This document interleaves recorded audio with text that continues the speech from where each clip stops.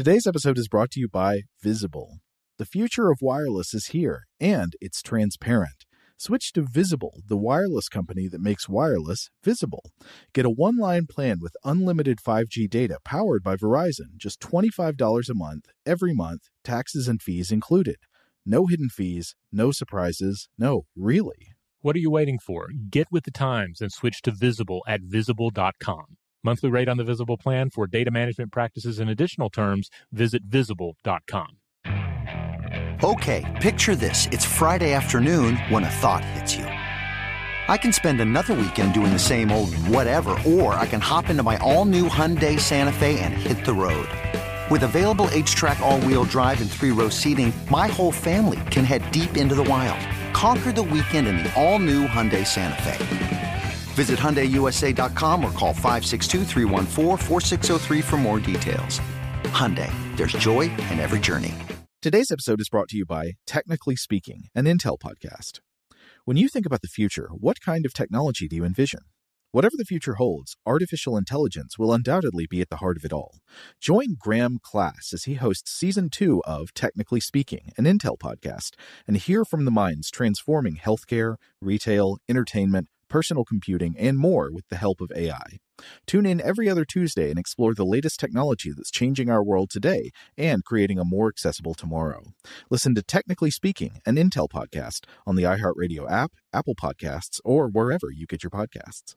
What's up, this your boy Lil Duval, and check out my podcast, Conversations with Unc, on the Black Effect Podcast Network. Each and every Tuesday, Conversations with Unc podcast feature casual and in-depth talk about ebbs and flows of life and the pursuit of happiness. Unlike my work on stage, I tap into a more serious and sensitive side to give life advice and simply offer words of encouragement, yet remind folks to never forget to laugh. Every Tuesday, listen to Conversation with Unc, hosted by Lil Duval on the Black Effect Podcast Network, iHeartRadio app, or wherever you get your podcasts.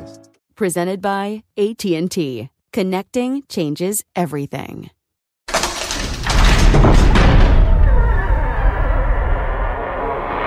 Hey, welcome to Stuff to Blow Your Mind. My name is Robert Lamb. And I'm Joe McCormick, and it's Saturday, time for a Vault episode. This classic episode of Stuff to Blow Your Mind originally aired August 21st, 2018, and it's our Ship of Theseus episode. Yeah, this one's a lot of fun. Like, this one it's essentially grounded in a thought experiment. A very old thought experiment, but one that remains interesting, especially when applied to things that seem hard to break up into constituent parts, like the self and the mind. Yeah, like here we are revisiting this episode. A year down the line, a little over a year, having replaced parts of our bodies, being slightly different people as we unveil it once more. Welcome to Stuff to Blow Your Mind from HowStuffWorks.com.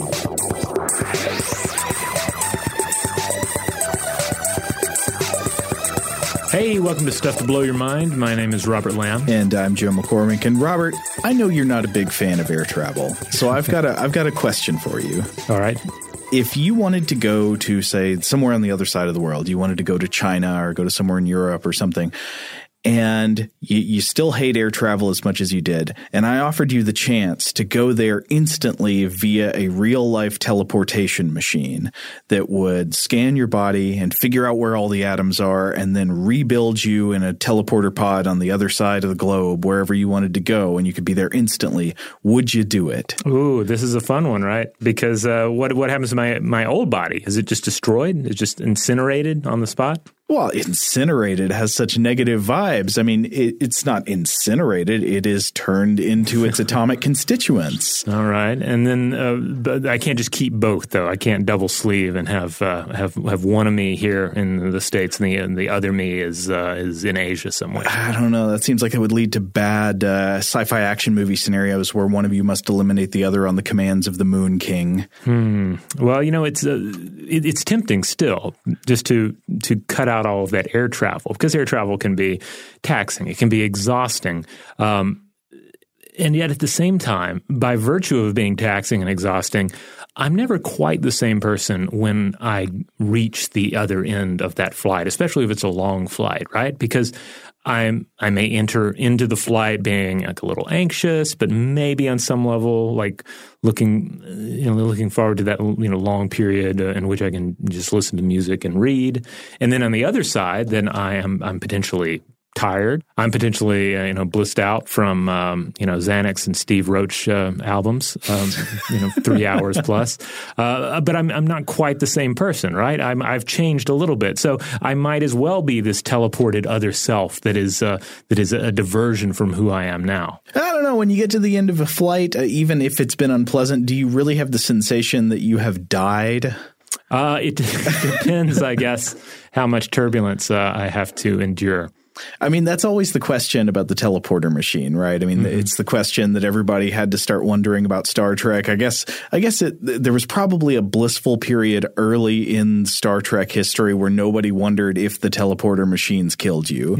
But pretty soon people had to catch on, right? Yeah. Is it just killing you and then making a copy of you somewhere else that will continue with your behaviors, but your life ends when you step in? Yeah, and it's just everyone's gotten to the point where they're cool with it. They just don't think about it. They just step into the teleporter and let sweet annihilation wash over them. I'm ready to die. Make a copy of me somewhere. I don't know. It doesn't seem like people would be like that. I mean, most of the time people have the sensation that their experiences are continuous and they want it to continue to be continuous. I guess in Trek, as long as there's not an afterlife, you're good, right? Because you'll just never know. It's just blind leap of faith. Right. And of course, I mean, we have, as we've talked about on the show before, we have no idea how the baton of consciousness is handed off from past self to present self to future self and from one moment to the next. I mean, maybe it's the case that every time you go under general anesthesia, you die and then a different person wakes up with all of your thoughts and memories. Maybe you are the copy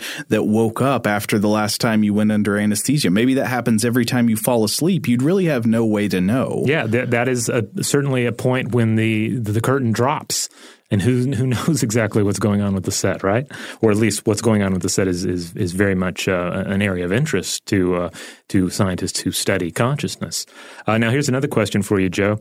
What if you were able to get a hold of a time machine? I'm not talking some sort of a realistic, time machine like we've talked about discussing, black holes and whatnot. I'm talking a causality-wrecking Hollywood time machine. A travel to the past machine? Yes. Oh, no. Time cop travel to the past machine. That is rough. So if I were to go back in time and meet a younger me, is that younger me really me? Is this two me's? Because the younger me's not physically identical to me. Its mind and personality isn't identical to me. So if Jean-Claude Van Damme were to spin kick me into my past self, would I even melt into a screaming pile of jelly? Well, no, I don't think so, because I don't think travel into the past is possible. But even if it were possible, I assume that if you went into the past, you would just be like another person, like an identical twin.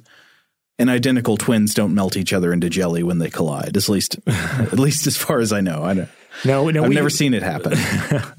Now, we have a lot of wonderful science fiction to utilize when we tackle these questions of identity and self and change, but they haven't always been around. In the old days, you had to depend on, let's say, more traditional stories and myths for your thought experiments. And in fact, one of the oldest thought experiments that we have is very much in this vein: the Ship of Theseus. The Ship of Theseus, right. So this is one of the most classic paradoxes in the history of philosophy. And it also goes to a thing that I think for some reason it seems the Greeks were particularly interested in, which was the nature and identity of things. Mm-hmm. Of course, the nature and identity of things is always a topic for philosophers to investigate. But the ancient Greek philosophers seemed really concerned with what made a thing itself. What were the properties or the essences of a thing that gave it its identity? How did you know that you were really Robert? How did you, Robert, know that you earned, that you had the merit of being called Robert?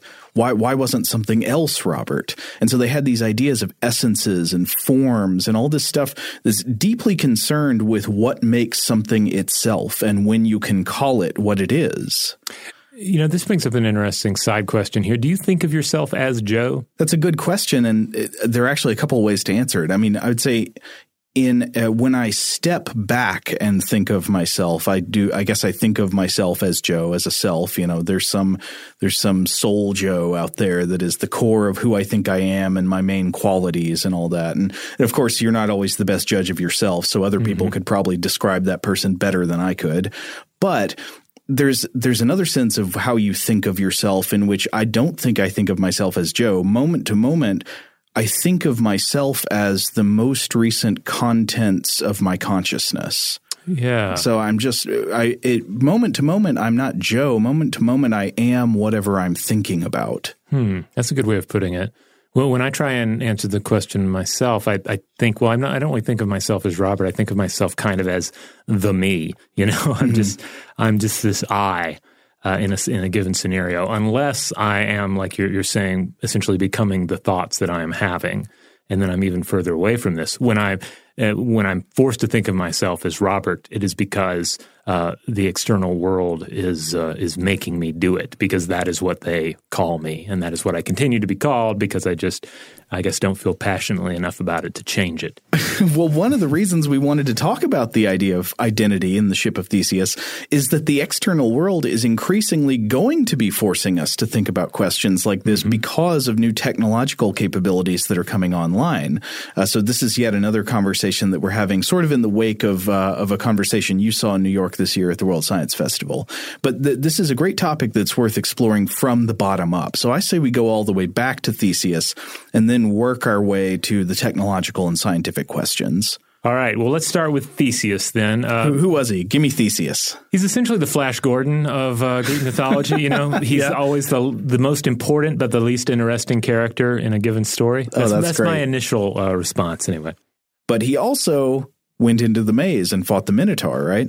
Yeah, not only fought the Minotaur, but he is the slayer of the Minotaur, solver of the Minoan maze as well. Solver, that's the corporate speak idea, right? Yeah. He didn't slay the Minotaur; he solved that problem. Right. He was able to execute on his strategy. Yes, but then he also escaped from the maze, right? By virtue of string, if I remember correctly. Oh, that's right. Yeah, that's a good part. Because it's one thing to kill the Minotaur. I mean, that's pretty impressive in and of itself, but you still have to find your way out of the Minoan maze. How many minimally counterintuitive elements does the story of Theseus and the Minotaur have? Well, we have the Minotaur, for starters. Is that it? Is that the only part? Well, the maze, I suppose.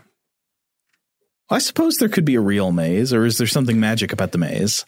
Well, that's kind of if I'm remembering correctly from a past episode on mazes and labyrinths, one of the things about the maze is it depends on which telling you're looking at. And if you go back far enough, it's less of a maze. It could be something else, something less extravagant. But as the tradition builds, the maze becomes this fabulous Dungeons and Dragons dungeon scenario, which I love.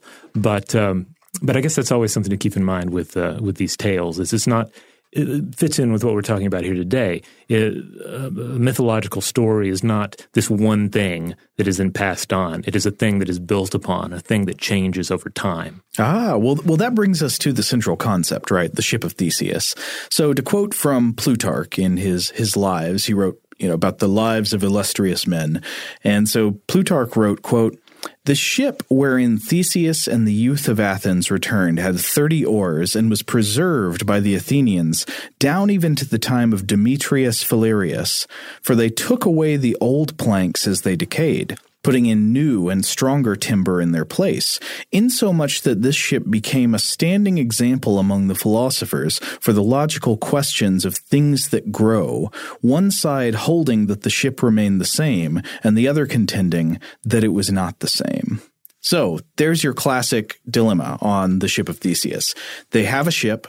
The ship, of course, like all ships, rots and falls away over time, so you've got to replace parts of it.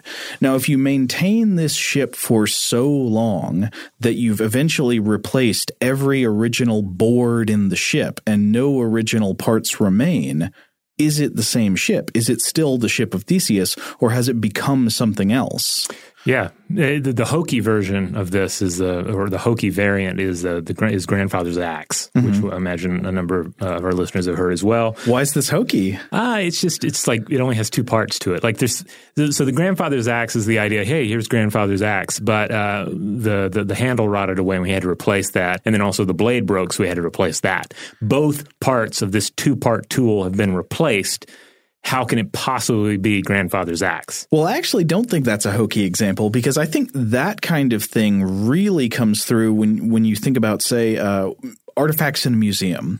A lot of historical artifacts in a museum are not going to be exactly the same material constituents as when the artifact was first forged, or especially a lot of like things that are not so much an artifact you can pick up in your hand, but like buildings and installations. A lot of these things have been restored long ago in history. So you might see a thing in a museum that at some point somebody replaced parts of long ago. So are you seeing the real original thing?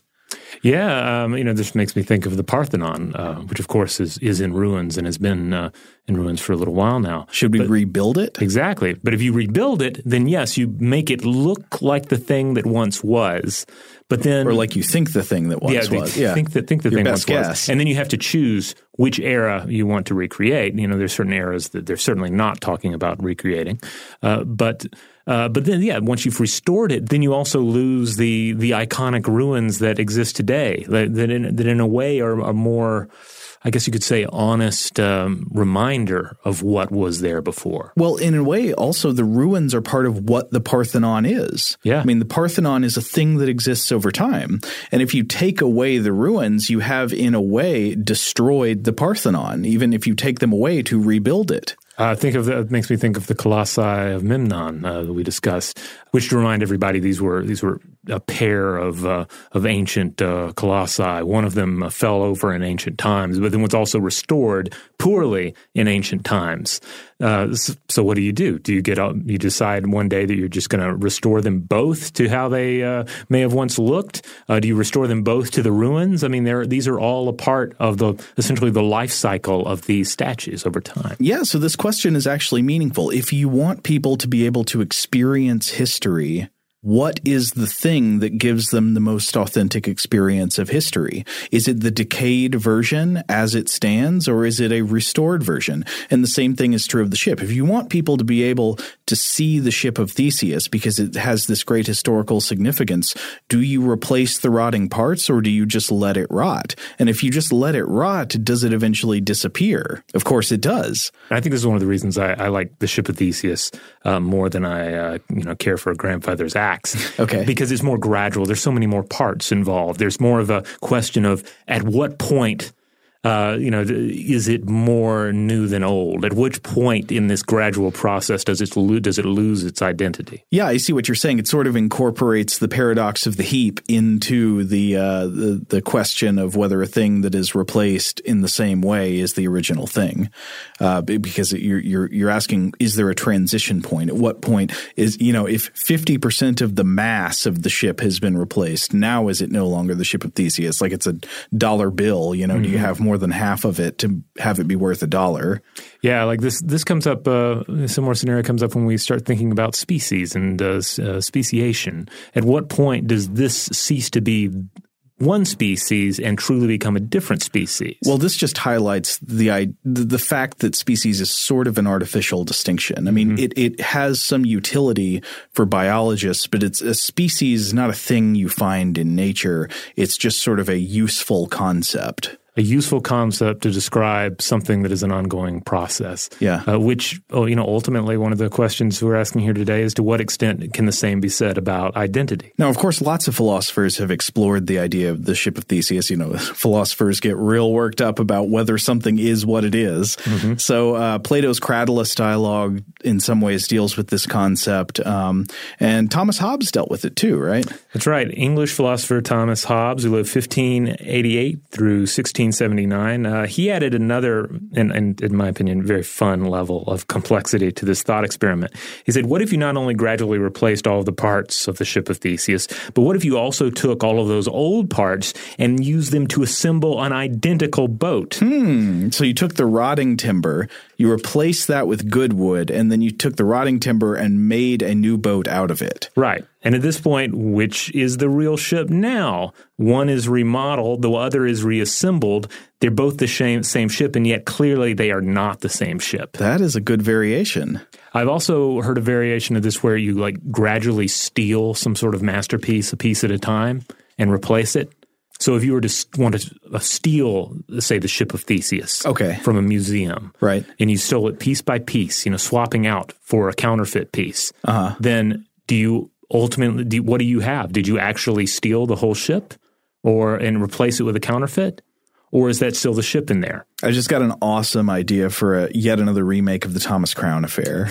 They steal the painting 1 centimeter at a time with razor blades. Yeah. Now, another detail that's often thrown in is, did Theseus ever actually stand foot on this ship?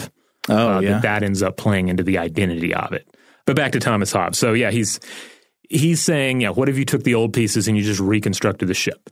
But if you could take that principle and extend it to other scenarios, less contrived ones. Yeah. I mean, he ends up pondering this a bit more, too. He says, wouldn't this also mean that nothing can be the same? A man standing would not be the same as he was when he was sitting.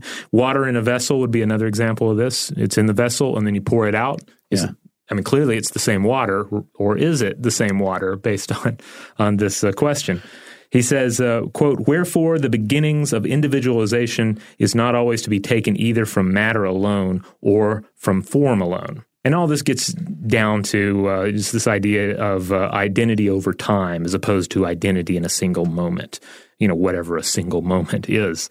And there's a lot of philosophical thought on this topic, more than we can possibly summarize in this episode. Well, yeah, but I do think it's worth exploring the idea of thinking about maybe what these paradoxes are doing, like the ship of Theseus and grandfather's axe and the water in a vessel, is highlighting some fundamental flaw in our metaphysics. It's showing you, hey, you're generating paradoxes because there's something wrong with the way you categorize things in the world. It's the same way you might know there's something wrong with your physics theory if it's requiring you to divide by 0 or something.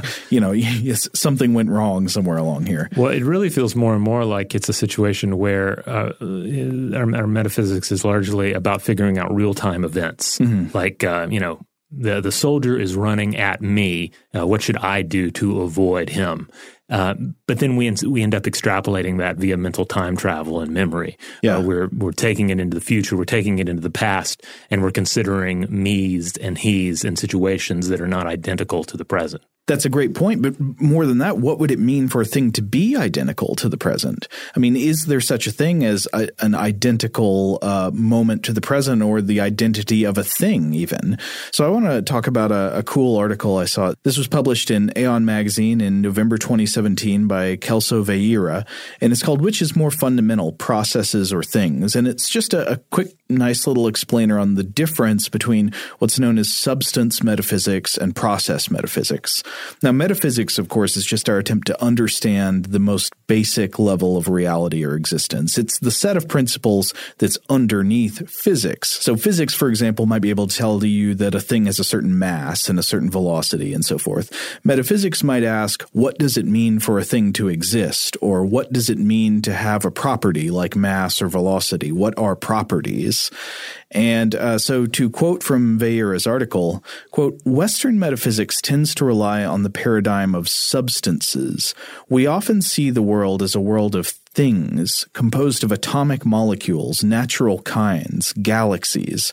Objects are the paradigmatic mode of existence, the basic building blocks of the universe. What exists as an object. That is to say, things are of a certain kind. They have some specific qualities and well-defined spatial and temporal limits." And so you might use the example of like a cat, your cat, Robert. Now, your cat has existed for a certain amount of time. It has certain features that you can list that describe it physically, the color of its fur, the color of its eyes. I don't know how much it likes to jump up on the counter, how much it obeys you when you tell it to do something. I don't know how much cats ever do that. That's probably not part of cat identity. Yeah, she's not much for obeying. But Vieira argues that perhaps substance metaphysics is just not the best way of thinking about the world, and it actually leads to confusion and paradox. And so he gives this example of the question of the classic, do you see this glass of water as half empty or half full? But about that glass of water, Vieira writes, quote, but what if the isolated frame, a glass of water, fails to give the relevant information? Anyone would prefer an emptier glass that is getting full to a fuller one getting empty. Any analysis lacking information about change misses the point, which is just what substance metaphysics is missing. So he articulates the view of process philosophers, people who believe that the fundamental constituents of reality are not things, but processes. It's not that a thing exists, it's that a process is in a particular state at a particular time. As the philosopher Alfred North Whitehead put it, we should think of the world as a collection of occurrences instead of things. And this resonates with me a lot. I actually think about this view fairly often, especially when I'm reading about fundamental physics. But speaking of the Greeks, this also there's a long tradition of this kind of thought. If you go back to Heraclitus, who propounded the principle of pantarei, everything flows. Existence in a way is like a river, and you can't step into the same river twice for multiple reasons, not just because the water of the river has flown past and changed, but because you've changed when you step into the river again. And I think the important thing about this, thinking about process metaphysics, is that this doesn't have to change anything about our understanding of the physical laws of nature. And as far as I can tell, it's totally compatible with them, and some would actually say more compatible with them. It's also certainly more in keeping with our understanding of biology, which tells us that there are not actually fixed kinds of animals or plants or bacteria, but there's instead this process of change over time, and that the change produces frequencies of different alleles as it cycles through ever-changing states. Yeah, and then of course you also think about the various chemical reactions that are necessary, the various all the things that affect our mind state at any given point of the day. You know, when we try and decide who we are, we're essentially trying to pick out what is the ideal version of me that may manifest at any given point in the currently or in the near future or the near past. Is it the I haven't finished my second drink or I'm on my second cup of coffee?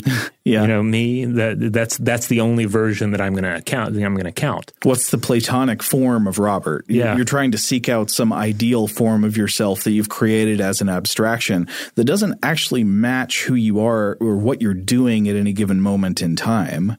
In fact, try to think of an object that you can identify that has an identity that does not fundamentally change its form or nature over time. A seed turns into a sapling and then into a tree, and then it dies, and then it rots and goes into the ground. And this is the case of every biological thing you can think of. But then, of course, on a longer time scale, other things are like that. Stars, asteroids, planets, black holes, things change over time. Even black holes evaporate over time. You've got Hawking radiation. Well, I think, too, about the very stones that we build our monuments and our gravestones out of. We build things out of stone because it makes them more permanent. That it will live on after we're gone. And that's true. Yeah. These things tend to exist on a scale that goes beyond the limits of our biology, of pure mortal existence. And yet at the same time, we change the stone to make it into the gravestone.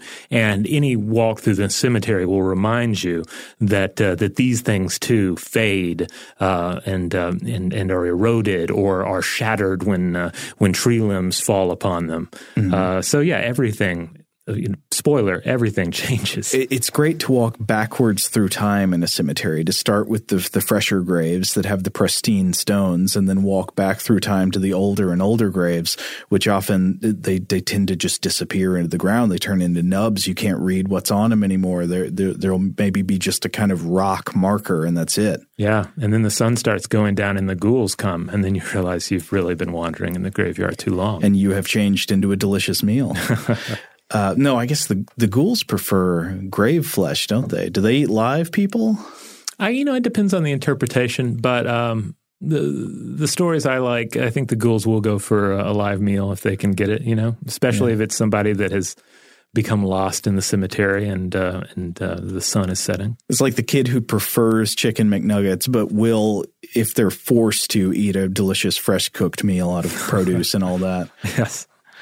But yeah, so I was trying to think of an example of a counterexample, right? Is there something that doesn't change over time? And I was like, well, you've got maybe fundamental elementary particles. They don't have characteristics. They're all identical. They're interchangeable. Maybe they don't change over time.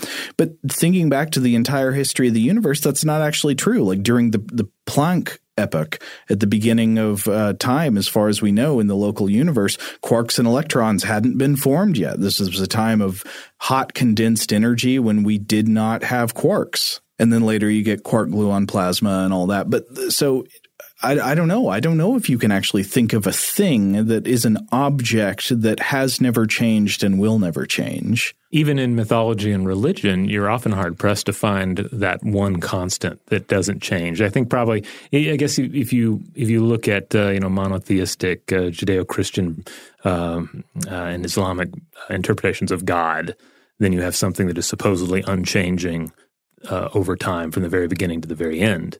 But in it seems like most other religions and cosmologies, gods begot gods, and they all have these essentially life cycles that they're going through.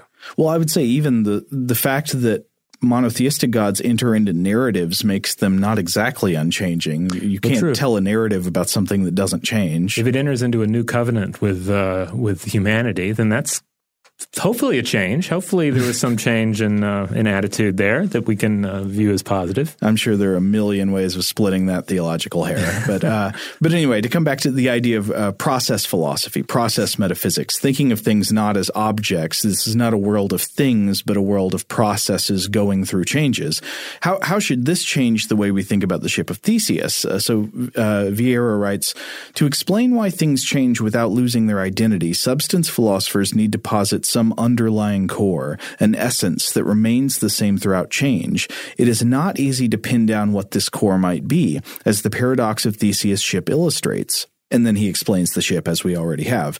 But he writes, is this the same ship even though materially it is completely different? For substance philosophers, this is something of a paradox. For process philosophers, this is a necessary part of identity. Of course it is the same ship. Identity ceases to be a static equivalence of a thing with itself. After all, without the repairs, the ship would have lost its functionality. It would have become a ruin or a shipwreck. Well, it just wouldn't be a ship anymore. Ships change, parts get replaced, and that's part of the process of the ship. There is no thing ship. Ship is an ongoing process of change, just like you and me are. And Vieira defends against the idea that processes are just transitions between different fundamental substance realities by pointing out one thing we mentioned a little bit earlier, the paradox of the heap. If you've never read about this before, the paradox of the heap basically says, okay, you got a heap of sand. Mm-hmm. Now you remove one grain of sand at a time, and every time you remove a grain of sand, you ask, is it still a heap of sand? And at some point, you will only have one grain of sand left. That's obviously not a heap, but you can't point to a moment where suddenly the heap was not a heap anymore. The same thing happens with biological entities in evolution. One of the great images that Richard Dawkins has used in explaining the history of an organism is try to imagine your ancestors going all the way back down the generations where you hold hands with your mother and then your mother holds hands with her mother, and it goes back like that forever. At what point will you find the moment where a mother gave birth to a daughter of a different species than her? It'll never happen. At every point, the mother was giving birth to something that was pretty much the same animal she was. But these changes accumulate over time, and if you zoom in, you'll never see the change. I mean, at some point, the thumb is no longer opposable, I guess. That might play a role. Well, but it's not going to be a transition from opposable to not opposable. It'll be a gradual transition. That's something that maybe is not even noticeably less opposable, but is just slightly less. But eventually it just becomes a fist bump. Oh, there you go. Can't hold hands anymore. You're just fist bumping mom all the way back to the protozoa. Yeah. But that can't be right? Because the fist bump is a thing you arrive at, not a thing you came from. Fist bump is the future. But who's to say? Who's to say that the fist bump wasn't the predominant mode of greeting in among archaic humans? They might have even done the explosion. Who knows? Yeah. Or the snail. That's what all those hands on the cave walls are. The explosion. Yes. All right. On that note, we're going to take a quick break. But when we come back, we will summon the Swamp Man. Shout out to Astepro for sponsoring this episode and providing us with free samples. Rob, as the local host with allergies here, they sent you some of their nasal spray to treat your allergies. What was your experience like? Yeah, that's right. I always wrestle with the pollen a bit when it rolls in during the spring, so they sent me the little nasal spray. I tried out the product, and yeah, it sure did help me get on top of my symptoms for the day. And it's so fast-acting, it was already kicking in before I left the house. Astepro is a first-of-its-kind nasal allergy spray. It's the fastest 24-hour over-the-counter allergy spray. It starts working in 30 minutes, while other allergy sprays take hours. Astepro is the first and only 24-hour steroid-free allergy spray. Astepro delivers full prescription-strength indoor and outdoor allergy relief from nasal congestion, runny and itchy nose, and sneezing. Get fast-acting nasal allergy symptom relief with Astepro. Go to asteproallergy.com for a discount so you can get Astepro and go today. ASTEPRO allergy.com. Astepro and go. Use as directed for relief of nasal congestion, runny nose, sneezing, and itchy nose due to allergies. Today's episode is brought to you by eBay. eBay Motors is here for the ride. Remember when you first saw the potential? And then, through some elbow grease, fresh installs, and a whole lot of love, you transformed 100,000 miles and a body full of rust into a drive that's all your own. Look to your left. Look to your right. It's official. No one's got a ride like this. There's nothing else that sounds like, feels like, or looks like the set of wheels in your garage. With over 122 million parts, you can make sure your number one ride or die stays running smoothly so there's no limit to how far you can take it. Brake kits, turbochargers, engines, exhaust kits, roof racks, LED headlights, bumpers, whatever your baby needs, eBay Motors has it. And with eBay Guaranteed Fit, it's guaranteed to fit your ride the first time, every time, or your money back. Plus, at these prices, well, you're burning rubber, not cash. Keep your ride or die alive at ebaymotors.com. Eligible items only. Exclusions apply. Today's episode is brought to you by Technically Speaking, an Intel podcast. When you think about the future, what kind of technology do you envision? Whatever the future holds, artificial intelligence will undoubtedly be at the heart of it all. Join Graham Class as he hosts Season 2 of Technically Speaking, an Intel podcast from Ruby Studio in partnership with Intel. Explore the future of technology that's rapidly evolving our world today with the help of AI. There's still so much work and research needed to fully understand the power and potential of AI, and Intel is at the forefront of implementing AI in revolutionary technology that's changing the world we live in for the better. In each episode, Graham interviews the minds transforming medicine and healthcare, retail, entertainment, personal computing, and more while pioneering new uses for AI in these spaces. Tune in every other Tuesday and explore the latest technology that's changing our world today and creating a more accessible tomorrow. Listen to Technically Speaking, an Intel podcast on the iHeartRadio app, Apple Podcasts, or wherever you get your podcasts. Today's episode is brought to you by Visible. If you haven't heard of Visible, now you have. They're the wireless carrier that's making wireless visible. It's in the name. Get a one-line plan with unlimited 5G data powered by Verizon, just $25 a month, every month, taxes and fees included. Having a one-line plan means you only need you to save. No estranged roommates, exes, cousins twice removed, or AI-powered humanoid robots needed. And because $25 a month really means $25 a month, you can call, text, stream, whatever, as much as you want without worrying about getting dinged at the end of the month. No hidden fees, no surprises. No, really. It's like the old saying goes, you can't judge a book by its cover, but you can judge a company by its name.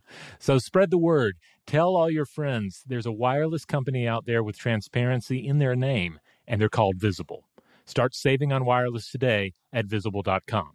Monthly rate on the Visible plan for data management practices and additional terms, visit Visible.com. All right, we're back. So we've been talking about the ship of Theseus, the question of what determines the identity of a thing. If you take a ship and you replace all of its parts over many years, is it still the same ship, even if no original part of that ship remains? And one of the ways that this becomes actually relevant to the real world is when we start thinking about minds, right? Because we have this thing we call experience, the experience of experience. And you have the sensation that your experience is continuous, or at least I have that sensation. I assume everybody else does. Everybody else acts like they do. And like they want their experience to be a unified part of this continuous ongoing thing that is identifiable as itself. You don't want to suddenly be somebody else who is no longer you. Though certainly people do have, and this becomes a question, like to what extent do they legitimately have this moment of just profound change in their life? Mm-hmm. You know, a moment of revelation or salvation, you know, a road to Damascus kind of thing. To what extent is it a true change, or is it or are we like forcing the change upon ourselves? We're saying that we changed, but on some other level, we're still thinking of ourselves as a continuous movement. Well, even then, people tend to put the value of their change in terms of themselves relative to who they used to be. That's true. So if you have had this road to Damascus moment where, you know, I'm a different person now and I'm so glad I am, you tend to think of that as being valuable relative to whatever kind of creep you were before. Right. I mean, if you have a good redemption story, you've got to get into what came first. Yeah. And also, if every personal change or improvement for the better was like the Star Trek teleporter that just kills you and makes a newer, better copy of you, would people really go for it? I don't know. Yeah, it's kind of like, you know, occasionally there'll be a story where somebody, like generally they've written a book or something, but they've made this phenomenal change. They used to be a terrible person, and now they're a good person, and they're out there preaching the word about how everyone should be a good person too. And it makes you think at times, well, I was never a terrible person. How come Terry Gross isn't talking to me? Well, you're the brother in the prodigal son story. Exactly. Like, I never. Well, this isn't fair. Yeah, I was good the whole time. Where's my celebration? Ain't that life? We're jealous creatures, aren't we? But anyway, so we need to talk about the Swamp Man, Robert. Yes. We've put the Swamp Man off for far too long. So the Swamp Man is a variation on the ship of Theseus idea applied to the human mind. And this is originally a concept that was introduced by the philosopher Donald Davidson in a presentation called Knowing One's Own Mind, originally I think in the Proceedings and Addresses of the American Philosophical Association. The version I found was reprinted in the American Philosophical Association Centennial Series from 2013, but the original one was back in the 80s, 1987. And so Donald Davidson was raising this question. What is the relationship between the identity of a thing and the history of that thing? Are you ready to go to the swamp, Robert? Let's go to the swamp. Okay, Davidson says, suppose lightning strikes a dead tree in a swamp. I am standing nearby. My body is reduced to its elements. While entirely by coincidence and out of different molecules, the tree is turned into my physical replica. My replica, the Swamp Man, moves exactly as I did. According to its nature, it departs the swamp, encounters and seems to recognize my friends, and appears to return their greetings in English. It moves into my house and seems to write articles on radical interpretation. No one can tell the difference. But there is a difference. My replica can't recognize my friends. It can't recognize anything since it never cognized anything in the first place. It can't know my friends' names, though of course it seems to.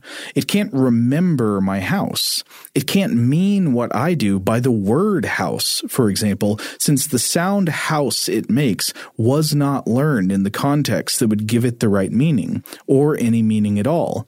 Indeed, I don't see how my replica can be said to mean anything by the sounds it makes, nor to have any thoughts. It's a nice, creepy little tale. Summoning, memories of the philosophical zombies that we've discussed, the pea zombies. Well, yeah. So the question with the pea zombies is it's assumed in the pea zombie thought experiment that they behave exactly like humans, except they're not conscious. I guess Davidson's asking the question of, can a thing that behaves exactly like a normal person but has no prior experiences actually be having thoughts, actually be speaking meaningful sentences if it's just randomly producing phenomena identical to what a person would produce if they arrived at those behaviors by the normal means. And so to be clear, if we follow through with this, if we really imagine what he's saying, a perfect atom-for-atom copy of you would be externally indistinguishable from you and would presumably behave exactly like the original you. There's nothing we know of that would make it behave differently.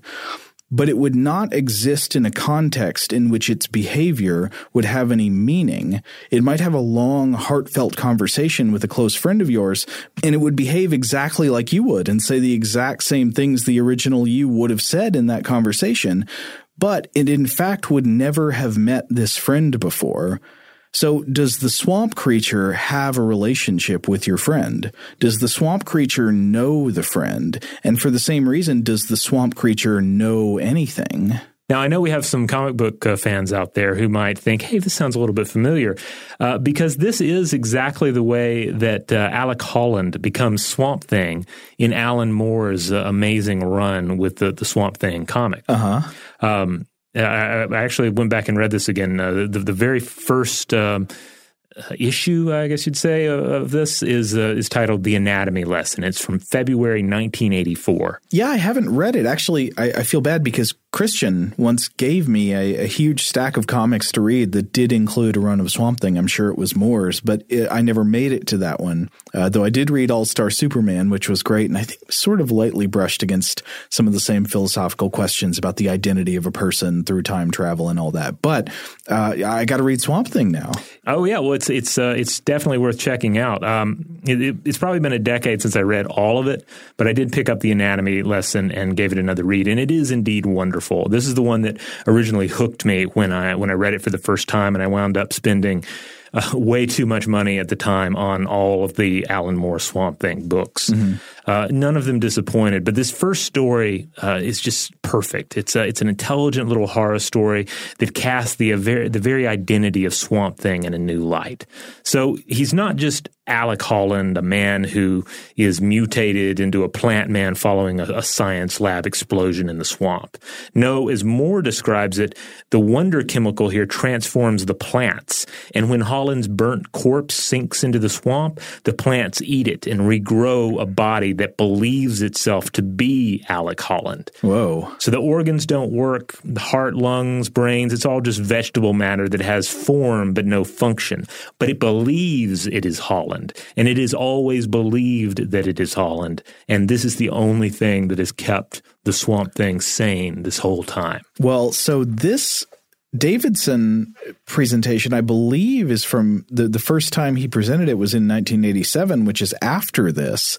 So I think it would have to be that Davidson was inspired by Swamp Thing and not the other way around. Yeah, I think it might be the case. I did just a little bit of research on this, and I could not find any definitive statements on inspiration here, but it seems like that would be the case, and I think that's great. I suppose we can only wait until the League of Extraordinary Gentlemen show up in the philosophy journals now. Well, I would actually love to see Swamp Thing and Swamp Man meet up. That sounds like exactly the kind of thing that Alan Moore could return to write at some point. In fact, I'm a little surprised it didn't happen. Except Swamp Man would be completely indistinguishable from Donald Davidson, right? So yes. It would basically just be Donald Davidson meets Swamp Thing, except it's not the original Donald Davidson. Yes. I mean, it's a weird thing to consider. I spent a while trying to – this is one of those weird kind of thought experiments that pokes you, and you have to sit there for a while thinking like, wait a minute, is this truly illuminating or not? Yeah. I mean, I was like trying to decide, and I still don't think I've made up my mind, but it is strange. What does it mean to have a thought? Because we typically believe that a thought is about something. So say, for example, you have the thought, I do not like the smell of hard-boiled eggs. We consider it part of the definition of this thought that you're aware of the existence of hard-boiled eggs, and you have smelled them, or at least you think you have, and you do not like the smell. But if a being with an atom-for-atom replica of your brain has that thought, and yet it has never smelled this smell, is it really having that thought? What is it doing with its brain? it could not be forming that thought from information derived from sense experience. That thought, when coming from a being that's never seen any evidence of the existence of hard-boiled eggs, has never smelled them, has never learned the words hard-boiled eggs or the word smell, the thought is just random behavior, no more significant than, a million pages of random numbers printed out on paper. Now, at the same time, though, I can't help but think that, hey, I could develop a false memory of, say, eating a hard-boiled ostrich egg, which I don't believe I have ever eaten. But I can easily imagine where I might tweak my memory into thinking that I have. Likewise, what if I read a very convincing passage in a novel in which a character eats a hard-boiled dragon egg?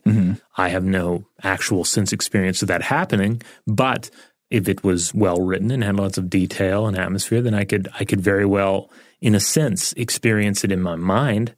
I think it's fairly obvious that we humans spend a great deal of time obsessing over memories that are at least flawed, even if we're lucky enough to be free of memories that are false entirely. You're exactly right. I mean, we have false memories all the time, but they arise within a context of semantics, right?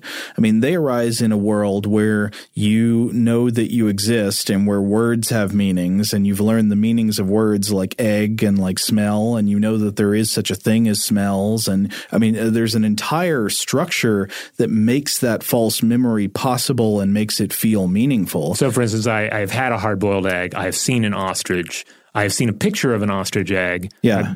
I can therefore extrapolate what it would be to eat one, and then have the fuel to build that false memory. Yeah. Now imagine you have a brain that generates that memory, except it's never seen anything, and it's never learned any words, and it's never had any of this experience.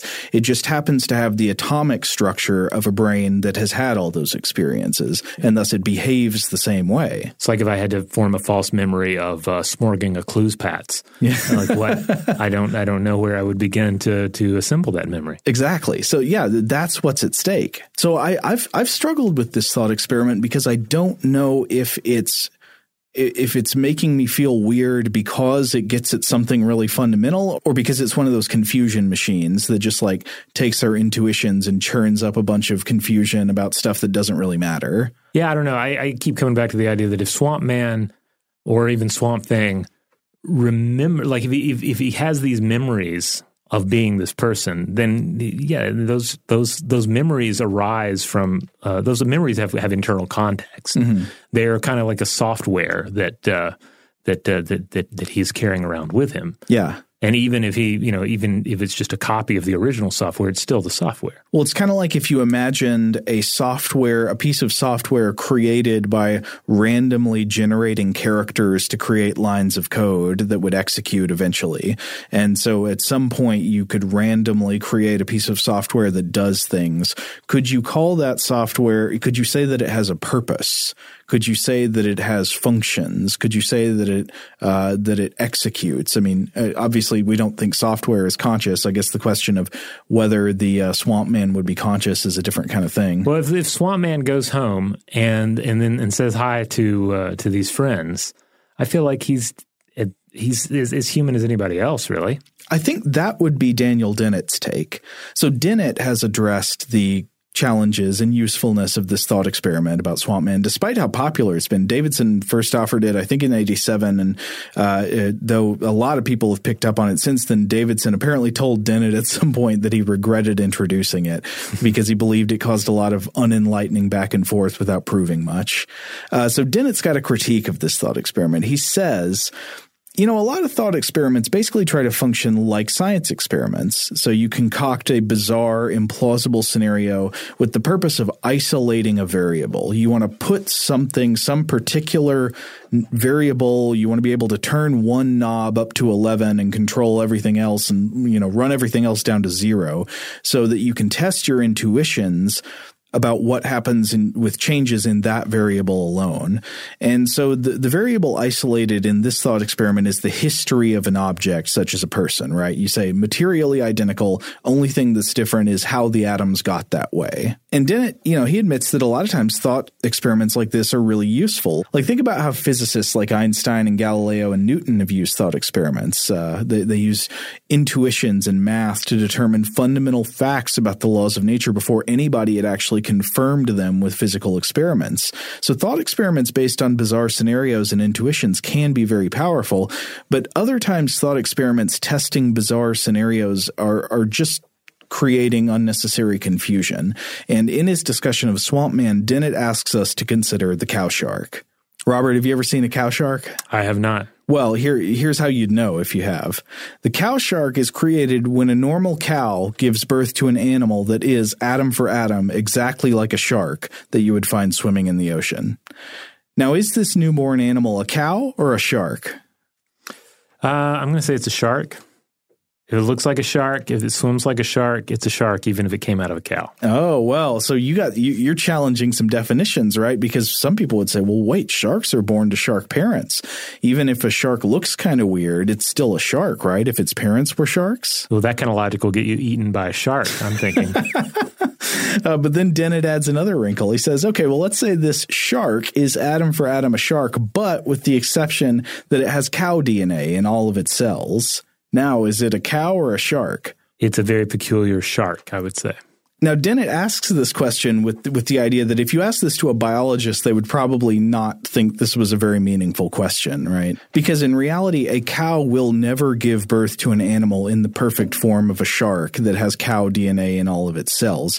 It's not logically impossible, meaning it doesn't involve an inherent contradiction, but it's just never, ever going to happen in nature. And thus, we don't learn a lot about biology by testing our intuitions about cows and sharks this way, because our intuitions about biology have evolved to function in a world where this never happens and never will happen. In other words, the very tools we're using to solve this puzzle of is it a cow, is it a shark, are shaped by a world where this question will never arise because it is physically impossible. Now, you could come back and you could say, wait a minute, haven't we solved real-world physics problems by creating physically impossible thought experiments? Things like a sleigh traveling at the speed of light for relativity, or objects that fly through the air with zero friction. And the answer is yes, but Dennett says, those experiments involved much less of an uncontrolled departure from reality than the cow shark or the swamp man. The physics experiments carefully name and limit their violations of reality so that you can take that violation and calibrate it as part of the experiment, and then real-world experiments can be devised to test the conclusions of the thought experiments after you're done. Not so for cow, shark, and swamp man, really. Dennett says there's sort of a general rule of thumb, and it's, quote, the utility of a thought experiment is inversely proportional to the size of its departures from reality. So he does not really seem concerned with Davidson's worries about whether Swamp Man can actually have thoughts or know the meanings of words or even be a person, because Swamp Man is physically impossible in the context that we've developed words and concepts like thought and meaning and person. A person has thoughts which are derived from evolution, development, and experience, and a swamp man does not exist within that context. So I'm curious what you think about Dennett's critique here. I think he makes a good point, but I'm going to have to come back on it.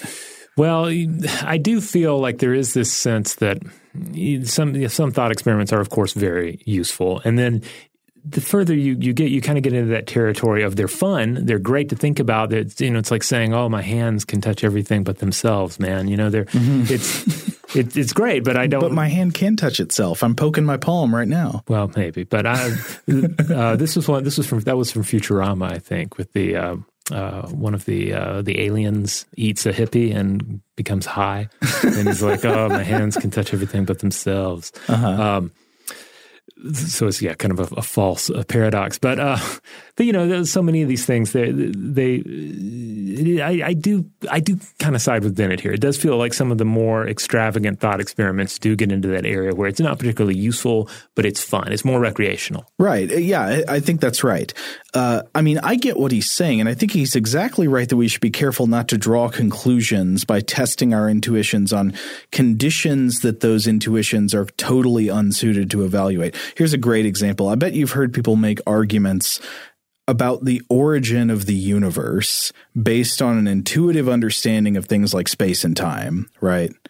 People argue about like what it means for the universe to begin or to come into existence or something like that based on what they think it means for like a meeting at the office to begin. It's just like our concepts, our day-to-day concepts are not only unhelpful, but directly confusing in that context.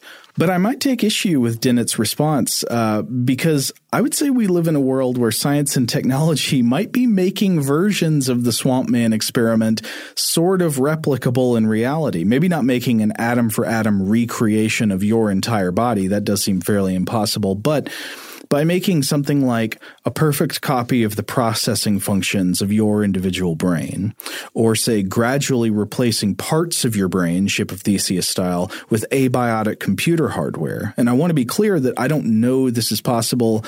I'm pretty skeptical. I think, Robert, you're also somewhat skeptical of the Kurzweilian hype about digital immortality and all that kind of stuff. I think there's a lot of unanswered questions about that some techno-utopians take for granted. But I also can't rule it out. So it may not be a sure thing that you can replace your brain with a digital copy, or that you can replace parts of your brain one at a time with hardware. But it's not a swamp man and it's not a cow shark. It's a thing that I can't be sure we should rule out. So this is a question that it's entirely possible we could face in reality in the near technological future. All right, so let's take another break. And when we come back, we will discuss this a bit more. Today's episode is brought to you by eBay. eBay Motors is here for the ride. Remember when you first saw the potential? And then, through some elbow grease, fresh installs, and a whole lot of love, you transformed 100,000 miles and a body full of rust into a drive that's all your own. Look to your left. Look to your right. It's official. No one's got a ride like this. There's nothing else that sounds like, feels like, or looks like the set of wheels in your garage. With over 122 million parts, you can make sure your number one ride or die stays running smoothly, so there's no limit to how far you can take it. Brake kits, turbochargers, engines, exhaust kits, roof racks, LED headlights, bumpers, whatever your baby needs, eBay Motors has it. And with eBay Guaranteed Fit, it's guaranteed to fit your ride the first time, every time, or your money back. Plus, at these prices, well, you're burning rubber, not cash. Keep your ride or die alive at ebaymotors.com. Eligible items only. Exclusions apply. Today's episode is brought to you by Technically Speaking, an Intel podcast. When you think about the future, what kind of technology do you envision? Whatever the future holds, artificial intelligence will undoubtedly be at the heart of it all. Join Graham Class as he hosts Season 2 of Technically Speaking, an Intel podcast from Ruby Studio in partnership with Intel. Explore the future of technology that's rapidly evolving our world today with the help of AI. There's still so much work and research needed to fully understand the power and potential of AI, and Intel is at the forefront of implementing AI in revolutionary technology that's changing the world we live in for the better. In each episode, Graham interviews the minds transforming medicine and healthcare, retail, entertainment, personal computing, and more while pioneering new uses for AI in these spaces. Tune in every other Tuesday and explore the latest technology that's changing our world today and creating a more accessible tomorrow. Listen to Technically Speaking, an Intel podcast on the iHeartRadio app, Apple Podcasts, or wherever you get your podcasts. Today's episode is brought to you by Visible. If you haven't heard of Visible, now you have. They're the wireless carrier that's making wireless visible. It's in the name. Get a one-line plan with unlimited 5G data powered by Verizon, just $25 a month, every month, taxes and fees included. Having a one-line plan means you only need you to save. No estranged roommates, exes, cousins twice removed, or AI-powered humanoid robots needed. And because $25 a month really means $25 a month, you can call, text, stream, whatever, as much as you want without worrying about getting dinged at the end of the month. No hidden fees, no surprises. No, really. It's like the old saying goes, you can't judge a book by its cover, but you can judge a company by its name. So spread the word. Tell all your friends there's a wireless company out there with transparency in their name, and they're called Visible. Start saving on wireless today at Visible.com. Monthly rate on the Visible plan for data management practices and additional terms, visit Visible.com. Okay, picture this. It's Friday afternoon when a thought hits you. I can waste another weekend doing the same old whatever, or I can conquer it. I can hop into my all-new Hyundai Santa Fe and hit the road. Any road. The steeper, the better. Because my all-new Santa Fe is available with H-Track all-wheel drive, so I can hit the trail without a worry in the world. Heck, with 3 rows and best-in-class rear cargo space, I can pack the whole family in with all our gear. We've got available dual wireless charging for our phones, so we'll never lose touch with civilization, and we won't lose touch with the primordial power of Mother Earth. So which is it? Waste the weekend or do something a little more epic? And conquer it in the all-new Hyundai Santa Fe. Visit HyundaiUSA.com or call 562-314-4603 for more details. Hyundai, there's joy in every journey.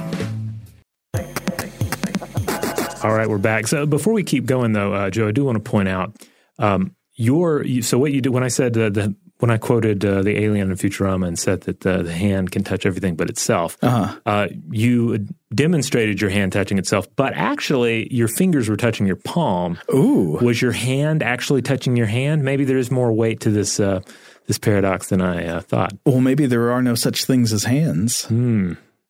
Is there a hand, or is it just like a team upon which you have fingers and palm playing? You know, that's another example that sometimes comes up for the Ship of Theseus, a sports team. The individual members change over time, but we have this idea that the team itself is a thing that is consistent, even though sporting teams are generally anything but. You know, they'll be ups and downs. You know, they may have a great year this year, but then who knows what next season will be like. Yeah, stuff like this happens all the time. Let's say you like a company, you want to invest in a company, but that company has multiple rounds of like layoffs and new hires and all that, so that none of the original people remain.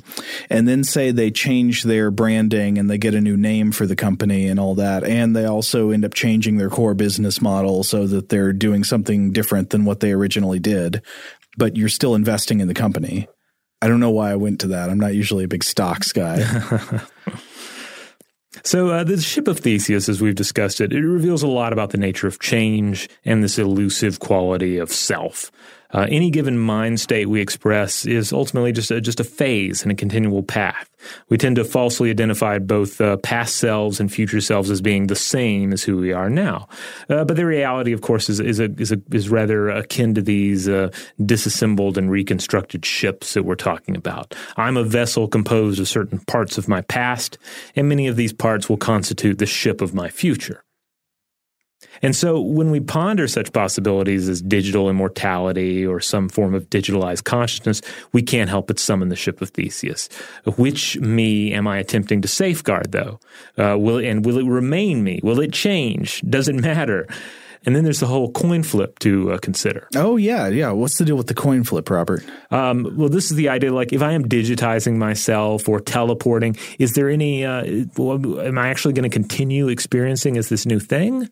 Or is it in there? Well, that's a great question. I mean, we don't really know the answer to that. And I feel like it's almost hilarious sometimes how easily many techno-utopians and digital immortality enthusiasts just seem to assume that your consciousness can be transported onto some kind of hardware or machine. I think that's far from a given. We don't even know if it's possible for machines to be conscious. Maybe. I mean, it might be possible, but even if so, would that be you in there? Would it be like the teleporter? And okay, now you die and here's a digital copy of you that you don't get to share in the experience of. I mean, ultimately, would it be the same as that stone statue of a long dead individual? Like it's just the technological evolution of that same idea. Like that statue is not long dead Napoleon. Neither is this digitized Napoleon that we're going to send to Alpha Centauri. Now, I attended the World Science Festival earlier this year, and one of the salons that I attended, this is a smaller panel discussion, was titled "To Be or Not to Be Bionic." And one of the participants on this panel was a man by the name of S. Matthew Lau, director of the Center for Bioethics and affiliated professor in the Department of Philosophy at New York University. And he brought up the whole "if you can upload it, is it you?" question, and pointed to the gradual replacement of neurons one by one as a potential approach. And it makes sense, right? Don't just make an immortal robot version of me. No, gradually change me piece by piece into an immortal robot. Almost like trick me into being an immortal robot. Don't just hoodwink me all at once. Slip in there. That's an interesting question. So yeah, imagine if somebody just made a robot copy of you and then said, "Well, now this is you." You would say, "No, wait, don't turn me off because that's not me." But if they replaced you one part at a time, it's possible that might give you a feeling of continuous experience that the other process wouldn't. But I mean, that depends on, there are all these different models of what's the physical substrate of consciousness, right?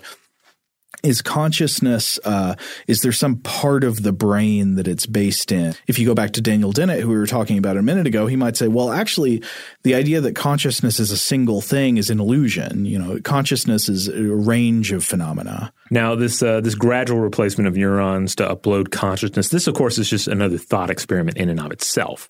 For instance, cognitive scientist and philosopher David J. Chalmers wrote about it back in the 90s, though I'm unsure who first actually proposed the idea and if it occurred within the realm of philosophy, cognitive science, or science fiction. So many of these wonderful ideas actually emerge within the sci-fi realm before they become cognitive science, thought experiments, etc. Swamp Thing and Swamp Man potentially being an example of this. I mean, this is one of the great things about science fiction is it gives us space to explore these concepts before they're actually technologically feasible. Yeah.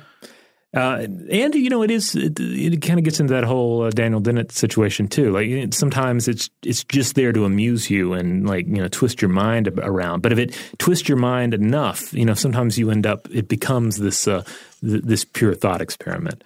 Well, yeah, and along the same lines, I think maybe what you're getting at is that sometimes science fictional explorations of concepts can become the opposite of enlightening. They just become confusing. They become a bad road to take. Or they just become art. I think of like some of the Borges stories where you have somebody that's dreaming within a dream, the circular ruins and all these. There are elements to them that are similar to thought experiments, but I would never say that a Borges story is a thought experiment. I guess you could. I mean, that's an interesting question. I guess it depends on the story. I'd have to go back and think story by story. But Library of Babel's kind of a thought experiment. It is, yeah. Yeah. I mean, you could almost say it's a philosophy paper. You could, yeah. All right, maybe I take all that back. Let's see. I need to reread some Borges, perhaps. But you know what I'm saying? Like it can become. I feel like some of these ideas, it's almost like there's a crossroads. Right, where are you going to push it? Are you going to push it into this realm of sort of boiled down thought experimentation, or is it art? Is it meant to make you think and explore new ideas, but not in necessarily a regimented fashion? Is most sci-fi just like speculative meta-ethics papers it's formulated in a way that people want to read? Well, it comes back to Time Cop. Time Cop is not a thought experiment. And yet at the same time, when I first saw it as a kid and time over the years, I'll stop and I'll think, well, that part when the two villains melt together, is that right? How would that work? It's poorly constructed ultimately, but it does make me think, like a lot of bad movies do, I guess. But back to the gradual replacement of neurons and uploading them and all. It comes back to the Ship of Theseus idea. During this replacement, this gradual replacement, does it at some point cease to be me? And what if there is this dark point in the transition, a moment of unconsciousness? Does that signal the end of your consciousness and the beginning of the next? Is that which comes after not you? And if it's not, then again, coming back to what we said earlier about anesthesia, how are we supposed to interpret that? Is the individual before and after anesthesia, are those ultimately separate entities? I mean, ultimately, there's this slippery kind of concept in here that I feel like is key that is causing a lot of the trouble. And it's the idea of, I don't know if there's already a name for it, but I'd call it something like anticipatory continuity. So it's like you think if you can create a conscious robot and you could put your brain in there, at least the conscious robot could have the experience of being continuously you. But what you don't want is the you that's about to transition thinking I'm going to disappear and die. Though, of course, the you of every moment changes into the you of the future, and that you of the future remembers being past you.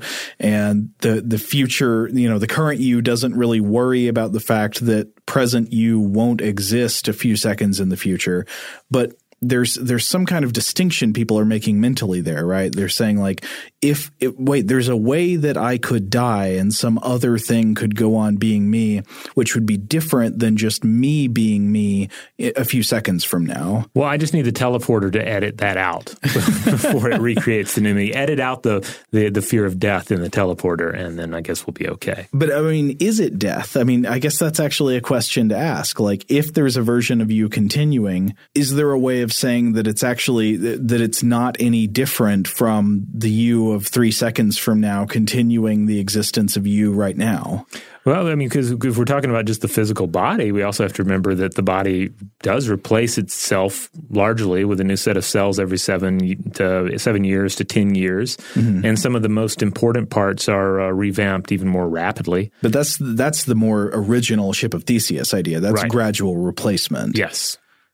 And so we tend to be on board with that, right? I mean, no, I refuse. You refuse. I won't do it. There's some people who believe that the body is just. Well, it makes me think of our old friend Connor McLeod, the Highlander. Oh, okay. So in order to live like 5 centuries, is it just more or less like our body? Like everything's just cells are dying and being replaced, or are his cells just super strong? Are they the same cells? Is he also largely identical to the original Highlander, except he had a haircut? Well, I mean, this makes me think about our episode about neuroplasticity, about how neuroplasticity is a balancing act, right? Mm-hmm. Like you want the brain to be able to change and adapt to a certain extent so it can adapt to new scenarios and learn and all that. But you also don't want the brain to be so radically open to change that it is, it can just be ravaged by trauma and things like that. You know what I mean? Yeah. So there's weakness in being elastic, but there's also strength in being elastic. And I guess evolution tried to shape our nervous systems to find that correct balance. But inherent in that tension is the idea that some amount of stability over time is preferable. That's like better for us as an organism. You don't want to be radically open to change all the time. Then again, maybe that only matters over long time scales. And then I guess you could also wonder, is the average person just going to be open to the appropriate amount of change? Mm-hmm. I think back to this is a line from Terence McKenna, but he said, if there's something that needs to be done, you will find yourself doing it, which is one of those statements that seems kind of obvious.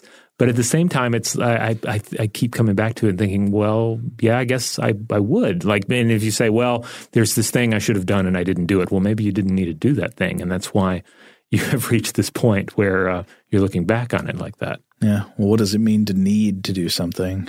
Yeah. Wow, we've really gone all the way into the navel on this episode. Lots of hands not touching themselves. All right, well, on that note, I think we're going to exit here. But before we do, we're not going to have time to touch base, on every example of the Ship of Theseus as it's been expressed in various works of art or fiction. But I do want to pinpoint a couple of them here real quick. For starters, the book Blindsight by Peter Watts that we both read. I didn't realize until I started looking into this, or I didn't remember, that the spaceship that they're on is the Theseus. That's kind of a little joke, I guess. Yeah, and it is capable of rebuilding itself. Uh-huh. And then you also have a member of the crew who has had half his brain rebuilt. Yeah. So there are a number of elements there. Well, also just generally in the works of Peter Watts, characters are very much Ship of Theseus style brains. I mean, they've had lots of neural augmentation and all that. Now, the teleporter problem variant that we talked about, that's been explored on The Outer Limits and to a large extent the Christopher Nolan film The Prestige.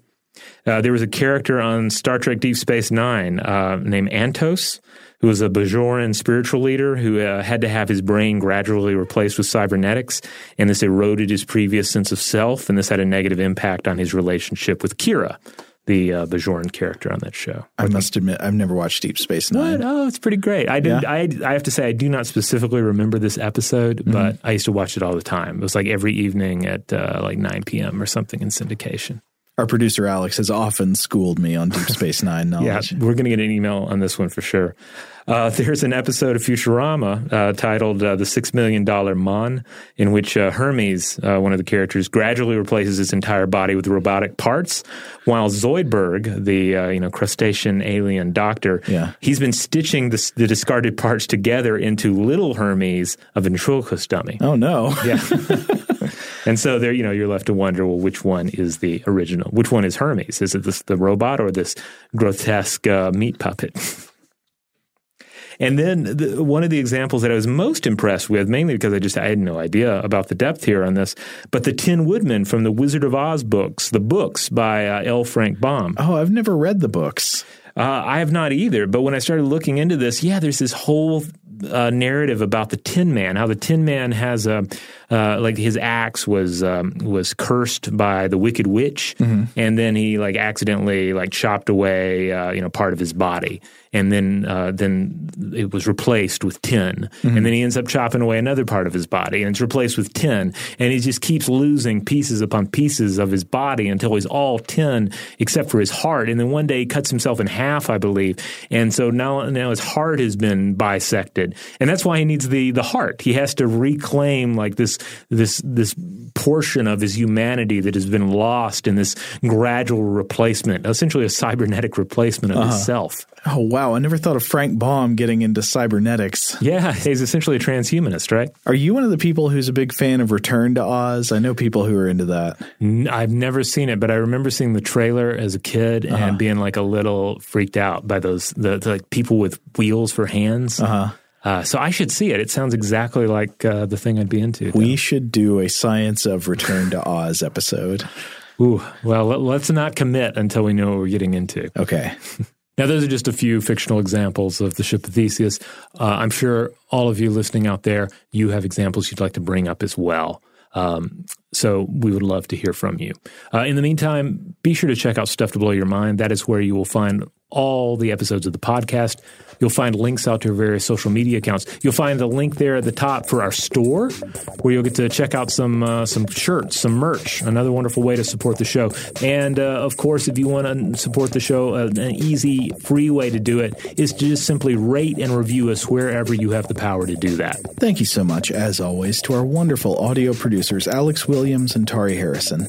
If you would like to get in touch with us directly to let us know feedback on this episode or any other, to share your own thoughts about the ship of Theseus and how that applies to the human mind, the human brain, and consciousness, to suggest a topic for a future episode, or just to say hi, you can email us at blowthemind@howstuffworks.com.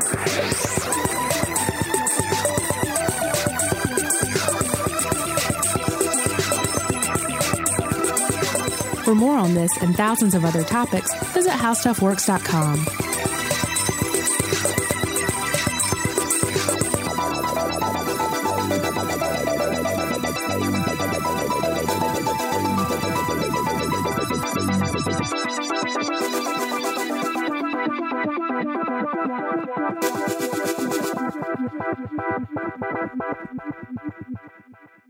Today's episode is brought to you by Visible. The future of wireless is here, and it's transparent. Switch to Visible, the wireless company that makes wireless visible. Get a one-line plan with unlimited 5G data powered by Verizon, just $25 a month, every month, taxes and fees included. No hidden fees, no surprises, no, really. What are you waiting for? Get with the times and switch to Visible at Visible.com. Monthly rate on the Visible plan. For data management practices and additional terms, visit Visible.com. Rev up your thrills this summer at Cedar Point on the all-new Top Thrill 2. Drive the sky on the world's tallest and fastest triple-launch vertical speedway. And now, for a limited time, get more Cedar Point fun for less with our limited-time bundle for just $49.99. Get admission, parking, and all-day drinks for one low price. But you better hurry, because this bundle won't last long. Save now at cedarpoint.com. We are the voice of NASCAR. The green flag is in the air, and we are underway. The Great American Race. The Motor Racing Network. NASCAR Cup, Xfinity, and Craftsman Truck Series Racing live on your hometown radio station and MRN or NASCAR.com. Martinsville, Talladega, the Chicago Street Course. We have the side-by-side action and last lap passes for the win. Photo finishes. Ryan Blaney will win. The voice of NASCAR, the Motor Racing Network. Xumo Play is your destination for endless entertainment. With a diverse lineup of 350 plus live channels, movies, and full TV series, you'll easily find something to watch right away. And the best part? It's all free. Love music? Get lost in the 90s with iHeart 90s, dance away with hip-hop beats, and more on the iHeartRadio music channels. No logins, no signups, no accounts, no hassle. So what are you waiting for? Start streaming at play.xumo.com or download from the app and Google Play stores today. All you can stream with Xumo Play.